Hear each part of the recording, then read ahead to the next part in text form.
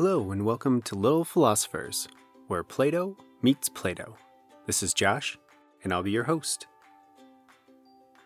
This is episode 4 in our Aesop series.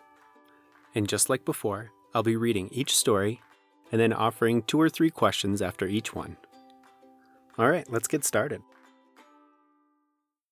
The Stag and His Reflection. A stag, drinking from a crystal spring, saw himself mirrored in the clear water. He greatly admired the graceful arch of his antlers, but he was very much ashamed of his spindling legs. "How can it be," he sighed, "that I should be cursed with such legs when I have such a magnificent crown?" At that moment he scented a panther, and in an instant was bounding away through the forest.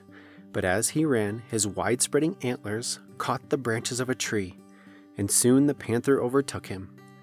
The stag perceived that the legs of which he was so ashamed would have saved him, had it not been for the useless ornaments on his head. Is it better for something to be useful or pretty? What makes something beautiful? The Frogs and the Ox. An ox came down to a reedy pool to drink. As he splashed heavily into the water, he crushed a young frog into the mud. The old frog soon missed the little one and asked his brothers and sisters what had become of him. "A great big monster," said one of them, "stepped on our little brother with one of his huge feet." "Big was he," said the old frog, puffing herself up. "Was he as big as this?" "Oh, much bigger," they cried. The frog puffed up still more. "He could have not been bigger than this," she said. But the little frogs all declared that the monster was much, much bigger, and the old frog kept puffing herself out more and more until at once she burst. Could you puff your chest up so much that you explode?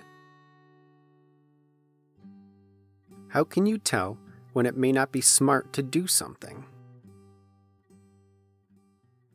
The Cock and the Fox. One bright evening as the sun was sinking on a glorious old world, a wise cock flew itself into a tree to roost. Before he composed himself to rest, he flapped his wings 3 times and crowed loudly. But just as he was about to put his head under his wing, his beady eyes caught a flash of red and a glimpse of a long pointed nose. And there, just below him, stood Master Fox. "Have you heard the wonderful news?" cried the fox in a very joyful and excited manner. "What news?" asked the cock very calmly. But he had a queer fluttering feeling inside of him, for you know, he was very much afraid of the fox. "Your family and mine and all the other animals have agreed to forget their differences and live in peace and friendship from now on forever. Just think of it, I simply cannot wait to embrace you. Come down, dear friend, and let us celebrate the joyful event." "How grand!" said the cock. "I certainly am delighted at the news." But he spoke in an absent way, and stretching up on his tiptoes, seemed to be looking off afar somewhere. "What is it you see?" asked the fox a little anxiously. "Why, it looks to me like a couple of dogs coming this way. They must have heard the good news and—" But the fox did not wait to hear more. Off he started to run. "Wait!" cried the cock. "Why do you run? The dogs are our friends now." "Yes," answered the fox, "but they might not have heard the news. Besides, I have a very important errand that I had almost forgotten about." The cock smiled as he buried his head under his feathers and went to sleep, for he had succeeded in outwitting a very crafty enemy.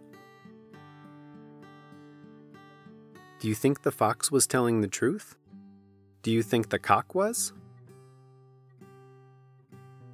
How could you tell if someone is lying just to get you to do something? Is it ever good to lie? The Fox and the Goat. A fox fell into a well, and though it was not very deep, he found that he could not get out again. and after he'd been in there a long while, a thirsty goat came by. The goat thought the fox had gone down to drink, so he asked if the water was good. "The finest in the whole country," said the crafty fox. "Jump in and try it. There's more than enough for both of us." The thirsty goat immediately jumped in and began to drink. The fox just as quickly jumped off the goat's back and leapt from the tip of the goat's horns out of the well. The foolish goat now had saw the plight that he had gotten into and begged the fox to help him out, but the fox was already on his way to the woods. "If you had as much sense as you have beard, old fellow," he said as he ran, "you would have been more cautious about finding a way to get out before you jumped in." Do you think the goat should have looked in the well before he jumped? I wonder if it is always a smart thing to stop and think before we act. The Fox and the Leopard. A fox and a leopard, resting lazily after a generous dinner, amused themselves by disputing about their good looks. The leopard was very proud of his glossy spotted coat and made disdainful remarks about the fox, whose appearance he declared was quite ordinary. The fox prided himself on his fine bushy tail with its tip of white, but he was wise enough to see that he could not rival the leopard in looks. Still, he kept up a flow of sarcastic talk just to exercise his wits and to have fun of disputing. The leopard was about to lose his temper when the fox got up, yawning lazily. "You may have a very smart coat," he said, "but you would be a great deal better off if you had a little more smartness inside your head and less on your ribs, the way I am. That's what I call real beauty." What's more important, being pretty or being smart? Think back to the stag's antler and about the leopard's coat. Is beauty just about looks? This episode, I'd like to take a closer look at lying. When I read The Cock and the Fox, I immediately thought of a philosopher named Immanuel Kant. He was a very smart and famous philosopher for a lot of things, but maybe his biggest idea was this thing called a categorical imperative. Don't worry about the name.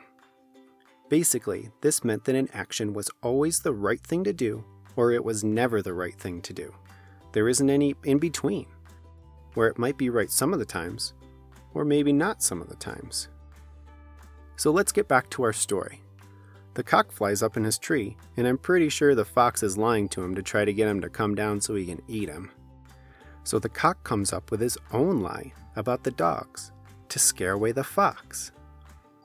Now Mr. Kant would say, the cock shouldn't have lied, even if it meant saving his own life. I don't know if I can agree with him on this one. I believe an action should be thought of as right or wrong based on what happens because of it. If the cock lies to the fox to save his own life, I think that's a good thing. I don't think lying is a good thing in general. In fact, I would say it's almost never the right thing to do. There are usually ways to tell the truth in nice ways. Lying almost never results in good things, but to say it's never the right thing to do might be taking it a step too far. As always, thanks for listening, thinking, and wondering. I would really love to hear from you on social media or through email. Get your parents to help write me. You can find me on Instagram, Twitter, or my Facebook group by searching Lil Philosophers. That's LIL''Philosophers. My email is lil.philosoph@gmail.com. All the info is in the description. Thanks for listening. I can't wait to hear from you. This has been Lil Philosophers, where Plato meets Plato.